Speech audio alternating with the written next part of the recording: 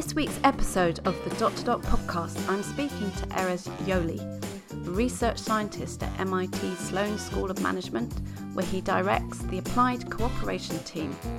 His research focuses on altruism, understanding how it works and how to promote it. I found this conversation fascinating, and I hope you do too. So today I'm absolutely thrilled to welcome Erez. And Erez, can you tell people who you are and what you do?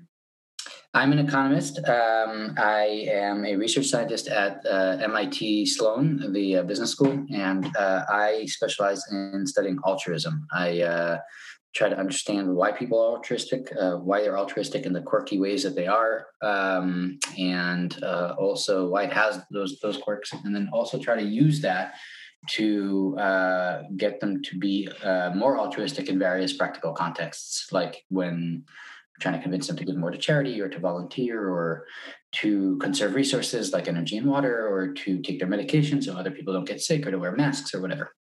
So basically some really good stuff. It's all great stuff that you're doing. It's making a difference. It's moving the dial when it comes to improving society, really.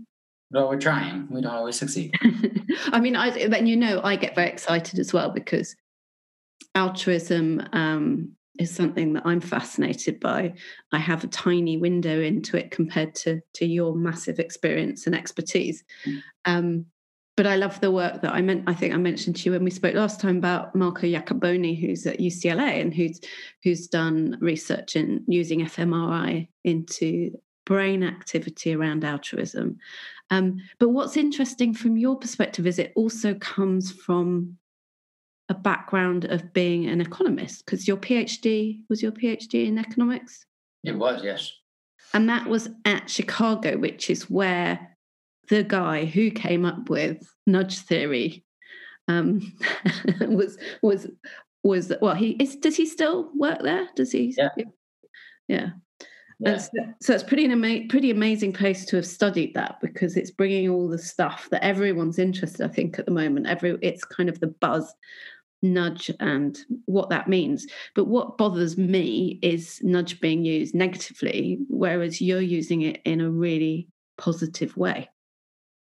Yeah, I mean, we sometimes get some pushback on using it the way that we do. People say that it's like manipulative and stuff, and it's often the case that you want to make sure that the nudges that you are using don't create that kickback, not because necessarily that won't work in this particular context, but rather because if you get that pushback, people won't want you back. They won't want to work with you again. They won't want you to use the solutions you came up with a second time. So it is something that I think I'm not the only one who worries about this. A lot of people worry about it. There's a term they're using for it now. They're calling it sludge. Are they? Yeah. That's really interesting, because I know that the guy who did this sort of work in the UK government, who's actually a colleague of someone else I know, and his book. Michael Halsworth? Oh, goodness. No, I don't think that's his name. But he basically, this is where I'm awful. I can't remember names. But he said basically the UK government were looking at these things and saying they created the behavioural insights team. That's what they called it. But initially the government were really reluctant to take on board advice, because they saw it as manipulative, which really is quite ironic if you think about the fact that a government through the centuries has always been, if you look at it that way, manipulative. But suddenly when you're looking at it through the lens of using behavioural science, people think you're doing something that's a bit magical or a bit below the radar, and which clearly it isn't. I mean, it can't. It is and it isn't. What we are doing is we're changing the decision environment so that people make better decisions. Now, the word "better" is kind of loaded. You can make them make better decisions for you, or better decisions for them, or better decisions for society, or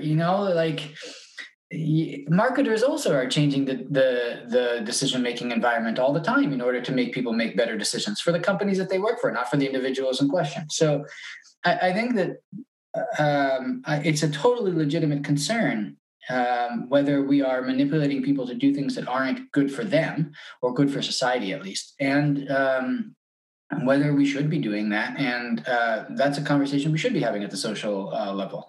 I don't really resent it. And I do think that it's important when you're doing projects that involve a fair amount of nudging to step back and ask, will people look at this and be excited that you did it? Will most people look at the situation and think you did a good thing here? But is it not true that there's a piece around transparency as well? Because if you do it with a certain level of transparency, obviously in some ways that means it doesn't work as effectively. But then on the other hand, it makes it far more acceptable to the people who are being nudged.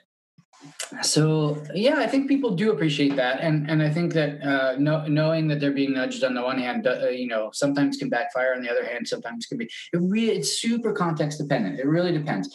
So, for instance, I remember at some point,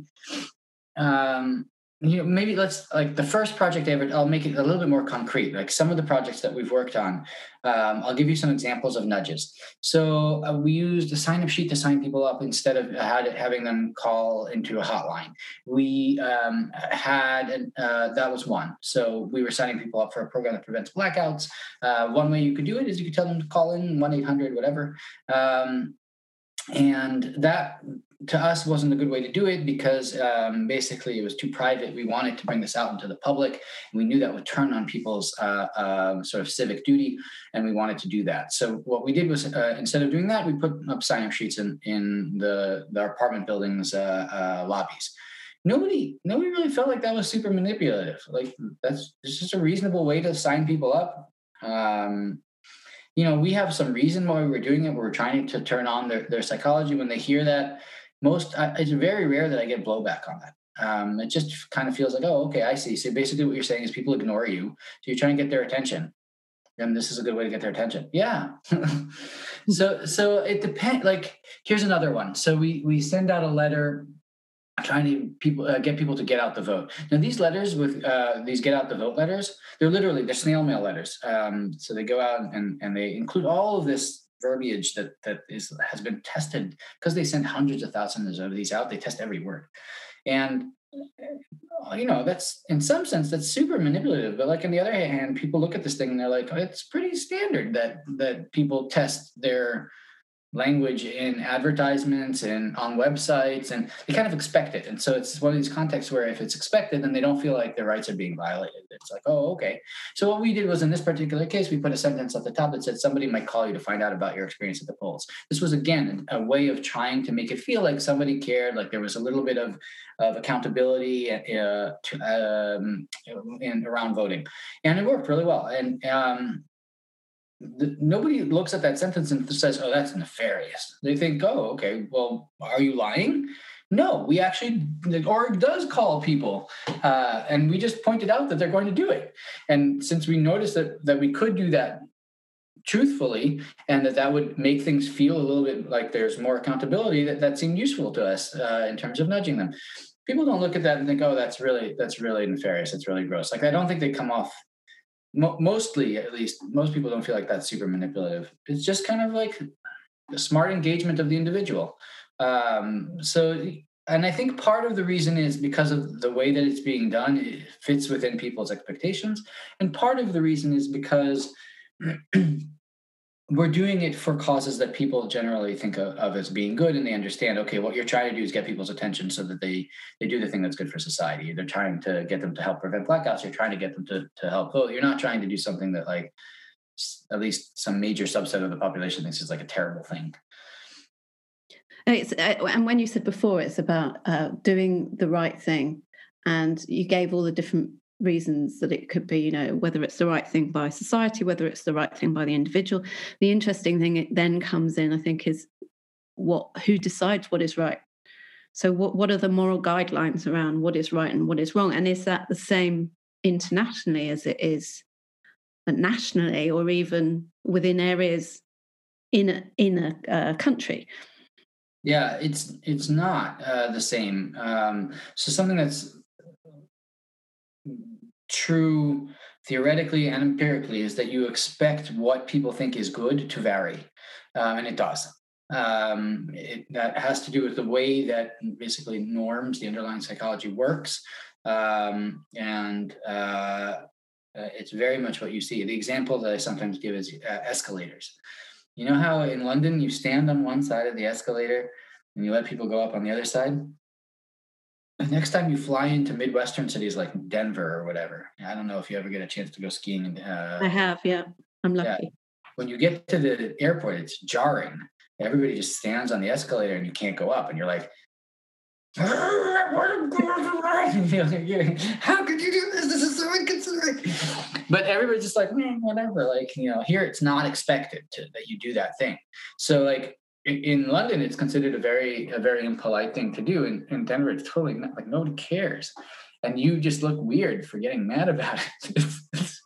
So that's a very trivial example, but it's definitely true. Like another example of this might be masks. So we've managed to make mask wearing something that's considered to be a good thing in most of the urban centers in the United States. The rural areas, not really. Like we haven't really managed to change the norms in those communities that effectively. Maybe they're changing now. There's some places where they are. Some places, I mean, you can look at the New York Times just put out some interesting maps about this. But like largely speaking, I think what I just said is roughly true. And again, variation in what people think is good. And even within politics, that's definitely true. Like some people think it's a great idea to have tariffs. Some people think it's a terrible idea to have tariffs. And sometimes this is reflective of legitimate conflict between two different groups. Maybe workers within the country benefit from having the tariffs and most of the rest of us don't, and there's a conflict between us. So I think, but there is also some things that kind of are like universal, like not wasting, avoiding blackouts. Okay, hunter-gatherer societies don't have blackouts, but like anywhere where there's electricity, avoiding a blackout is good. Civic engagement. It's generally thought, okay, like I'd rather my side be more civically engaged and the other side be less civically engaged, but like there's this democratic norm of like, okay, we want to promote civic engagement in general, voting in general. So there's some things that you come across that like don't tend to vary that much or don't tend to be super controversial. And there's so much work to be done on those. One that we work on that is like, say, a little bit more controversial, sadly, is climate change. So there's some small communities that deny the science and are sort of insisting that what we're doing is wasting our time. Most of us think that's not really true. So, okay, we're going to ignore them on that and listen to the scientists, and we're going to work on alleviating climate change and trying to change behavior so that people reduce their carbon emissions and emissions in general. So there's one we work on that's a little bit more controversial, and sometimes I run into somebody who says, oh, like you're doing this thing and I think that's not that great. And I'm like, well, does it bother you that I do it? Like, no, you're just wasting your time and other people's time. And I'm like, all right, well, if that's the worst I'm doing, it's okay.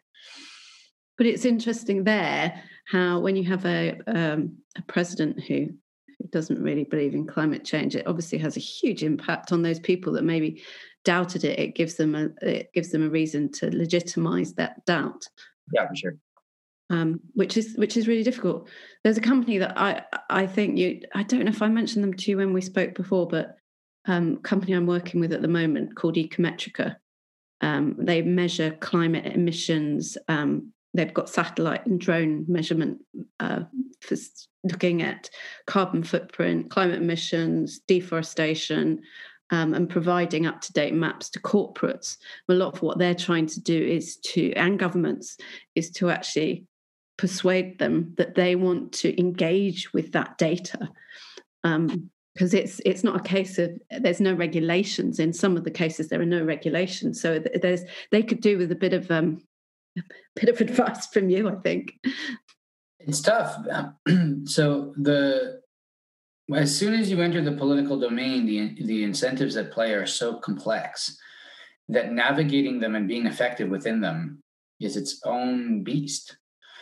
What I tend to do is I tend to tap into people's existing norm enforcement psychology. That's a very particular basically set of tools that's built into your brain that like is there to help you be perceived as a good person, and to also enforce desired behaviors upon others. The norm enforcement involves both doing the right thing where right is defined socially, and also helping to ensure that others do the right thing, but via punishment and rewards, social rewards and social punishment. And this is the kind of thing that people say is really one of the main reasons why humans are able to cooperate so much. But it's one very particular kind of psychology, and it's complex enough to understand it. And if you're trying to understand the political system, when each country is different and each locality is different, it gets really tough. It's really, really tough. What do you think What did you think of have you seen The Social Dilemma? I haven't, but it's now come up like 2 or 3 times in the last 2 weeks. I really got to see it. Yeah, not all of it is correct, and so I think if you're like me, you'll sit there getting a bit sort of agitated at the screen because I'm going, no, that's not how it works. But I think we briefly touched on social media before, and how it's not. What's happening with social media is not as clever as it perhaps looks in terms of people manipulating. The algorithms have obviously benefited, but there's data you can then use and sort of change things, but it doesn't take a hugely complex understanding of human psychology to be able to do those things, is my view. What's your view on that? What do you mean specifically, like getting them to share or post? Or yeah, so I mean things like the addictive factors that they talk about. It comes back to what you were saying actually about social norms, social expectations, the fact that we want to appear a certain way in terms of group behavior. So it plays on those. It plays on the fact that we like to be liked. We like to be part of a group. It plays very much on our more primitive drivers, so our limbic system, more than it would do our prefrontal cortex or something like that. Yeah. I think. Well, wow. There's a lot going on with social media, but I think a couple things that do arise that are interesting about social media. One is that they allow for they sort of facilitate social media platforms like Facebook, Twitter, and so on are facilitating communication with more people. They're facilitating communication. So like the scale at which these norms are operating is kind of a little bit different, and the speed with which they're operating is a little bit different. The other thing that they're doing is they're sort of allowing for norm change at a faster clip than maybe had been possible before. So like, I think part of what's going on with Me Too, and I think this is a similar thing that's happened in the Arab Spring, is that what you're getting is the ability to communicate, that you're enabling communication that allows for norm change in particular. That technology was a little bit more locked down before, and it's a bit like you're enforcing freedom of the press of a very particular and weird kind, but a freedom of the press that didn't exist in some places. And I don't know exactly. I mean, Me Too happened in places that had freedom of the press, but gave a voice to people who were able to sort of change the nature of the discussion, and then and consequently really change norms. I mean, it had a real meaningful effect on norms, and I don't think I can claim to really understand why, but that seems to me the case. So that's how it to me relates a lot to norms. There's also other really interesting questions that arise. For instance, like, is it good for the individual if they have Facebook? Well, on the one hand, Facebook serves as a way of connecting with people that are similar. Facebook groups always talks about this, and how like Facebook says a huge amount of time on Facebook is being spent in groups. And that seems like they're bringing people together, and they're being, there's this online offline thing that's going on that they're enabling. And I think that's to some extent legitimate. There's also the fact that it helps you reconnect with people from the past. That's really nice. Yeah. But then there's this other aspect where you're spending all this time like taking photos of nice things to make it look like your life is really great. And now you're like going to places because they are, Instagram worthy. And you're investing in showing off in a way that you didn't have to before.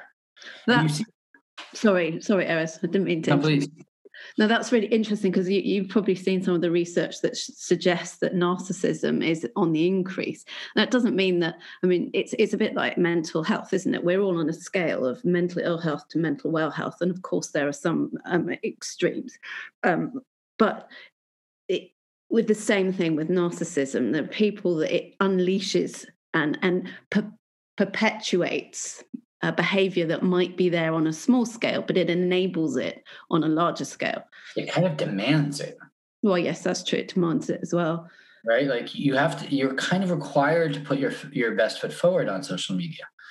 And a lot of, there's been some pushback, and that pushback is somewhat norm enforced. So like when you talk to somebody who's younger than I am, they tell you like none of us are on Facebook. We're technically on Facebook. We spend no time there.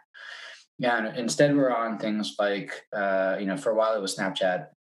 Now it's like Instagram managed to apparently like erode Snapchat's user base and bring everybody back to Instagram. So people are like spending a lot of time on Instagram and stuff. And they say like part of the reason is because it was forcing you to like live your life like a brand.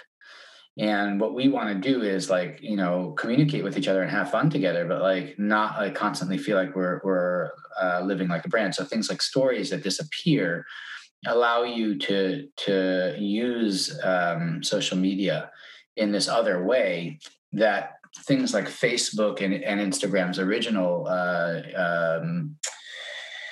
what they call, man, I'm so old. You're not old. I'm a lot older than you are. What's the Instagram profile called where you look at somebody's? Oh man, this is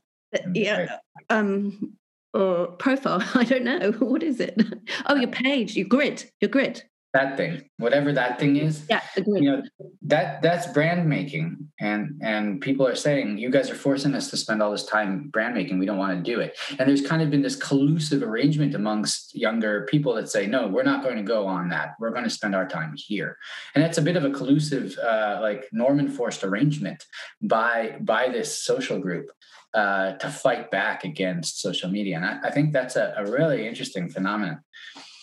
It is. It's really interesting. It's fascinating. So for anyone listening, I mucked up the time, which means I don't have as much time as I would like with Eris. I might be able to borrow some of his time again in the future. But just quickly, I'd love to hear what you're working on at the moment. If you can share. Oh yeah, of course.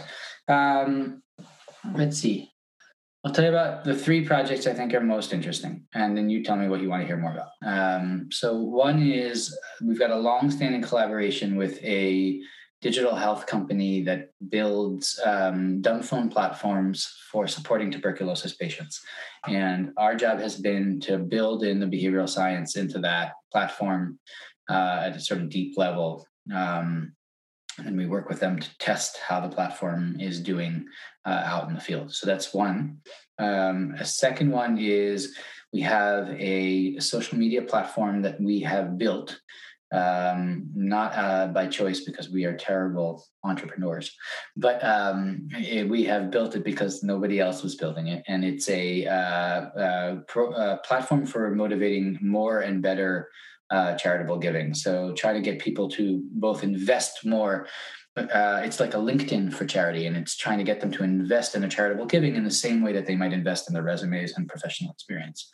Sort of thinking about the fact that charity provides this opportunity for people to show who they are and what their values are, but we're kind of robbing them of that opportunity, because right now, if I wanted to know where you give to charity and what you care about, it would actually be pretty difficult for me to find out.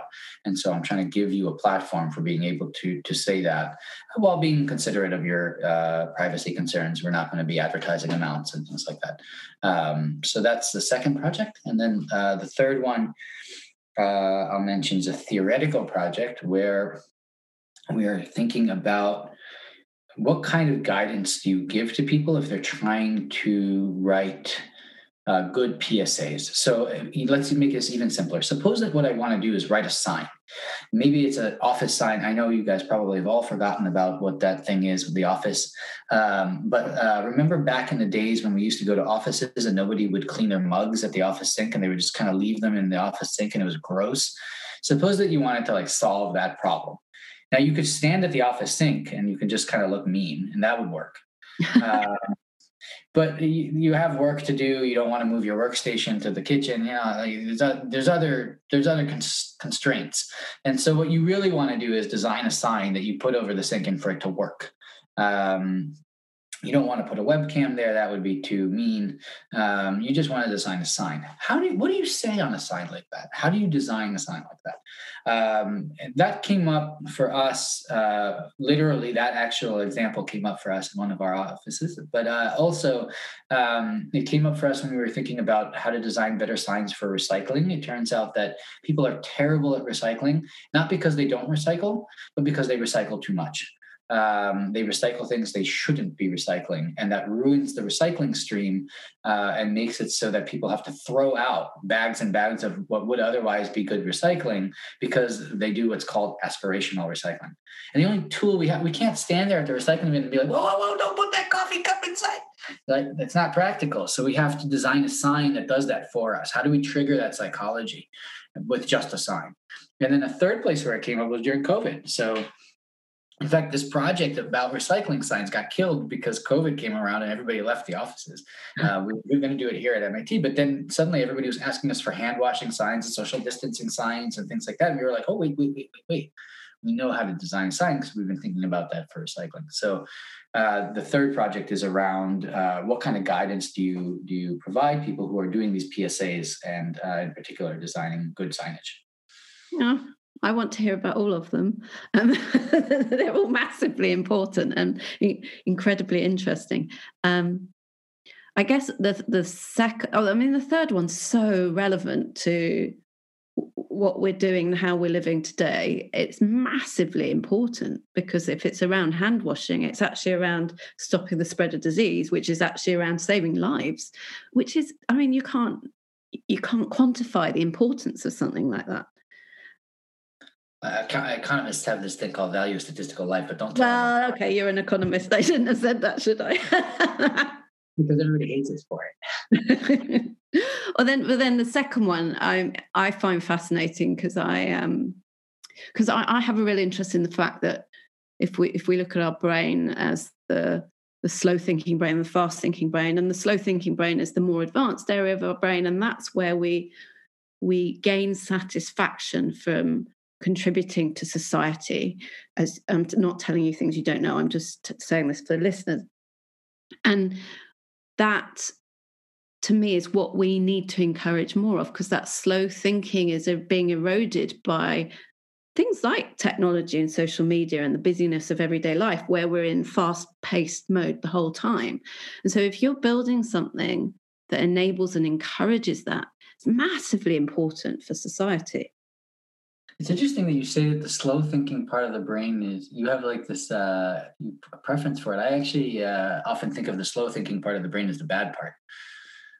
Well, I guess, in some situations it is. So when I'm working with leaders, if they only think from a rational viewpoint, so they have a rational analytic viewpoint, which would be the prefrontal cortex, the slow thinking brain, then I would be encouraging them to use more intuitive thinking and gut feel, because that's really important. It's important to weigh them both up or include them both in for effective decision making. One over the other is not preferable.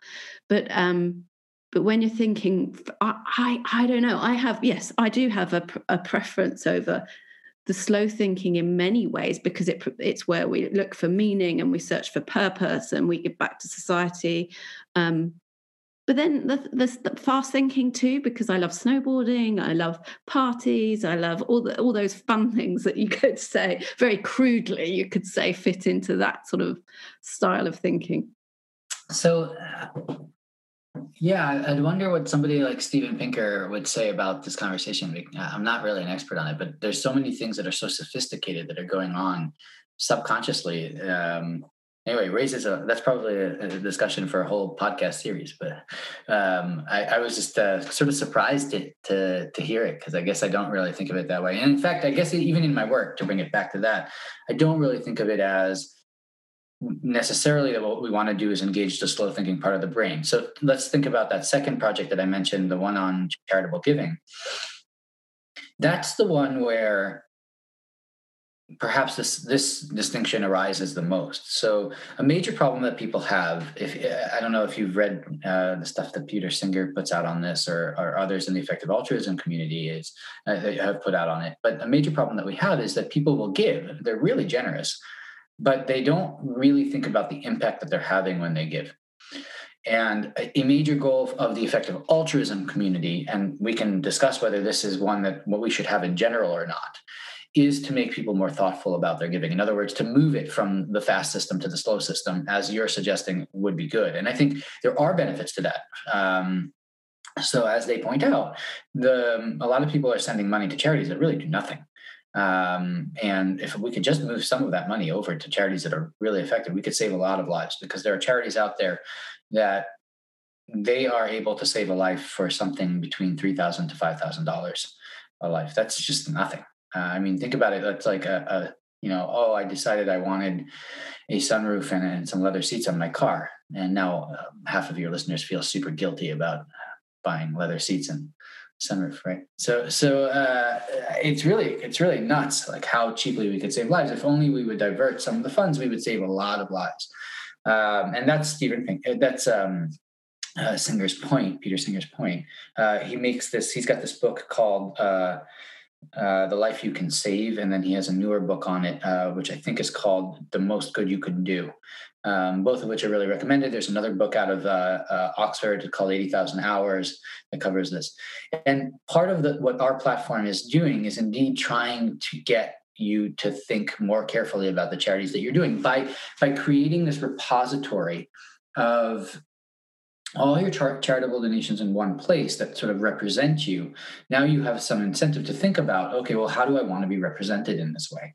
And the idea really is, as you're suggesting, to move you a little bit into the thoughtful domain. But it's a bit of a mix, because to some extent you also want that gut reaction, like, I have this gut feeling I want to look like this kind of person. And there's no sense in which we're discouraging that too, whereas the effective altruists would want us to. So that's one of the places where this dual system thing does show up, and plays an important role. I think we should do a conversation with you, me, and Steven Pinker.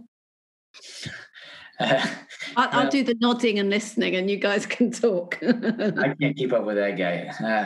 Maybe soon I'll have the hair if I keep this up with the COVID haircut. But your hair is fantastic. His hair is fantastic. That guy has a head of hair. As I've got to jump because I screwed up the times. I would love to continue talking, and I think when people listen, they will want me to continue talking, because it's so much interesting stuff. Yeah, I'm more than happy to. We'll schedule something in. That'd be amazing. Thank you so much. And I look forward to catching up with you again soon. Yeah, I look forward to chatting more. I found it fascinating speaking to Erez. I hope you did too. I unfortunately mucked up the timing, so we didn't have as long as I would have liked. But if you want to know more about the work that he's done and is doing, please look at the links in the show notes. If you want to know more about the work that I'm doing, the links are also there in the show notes. Thanks so much for listening.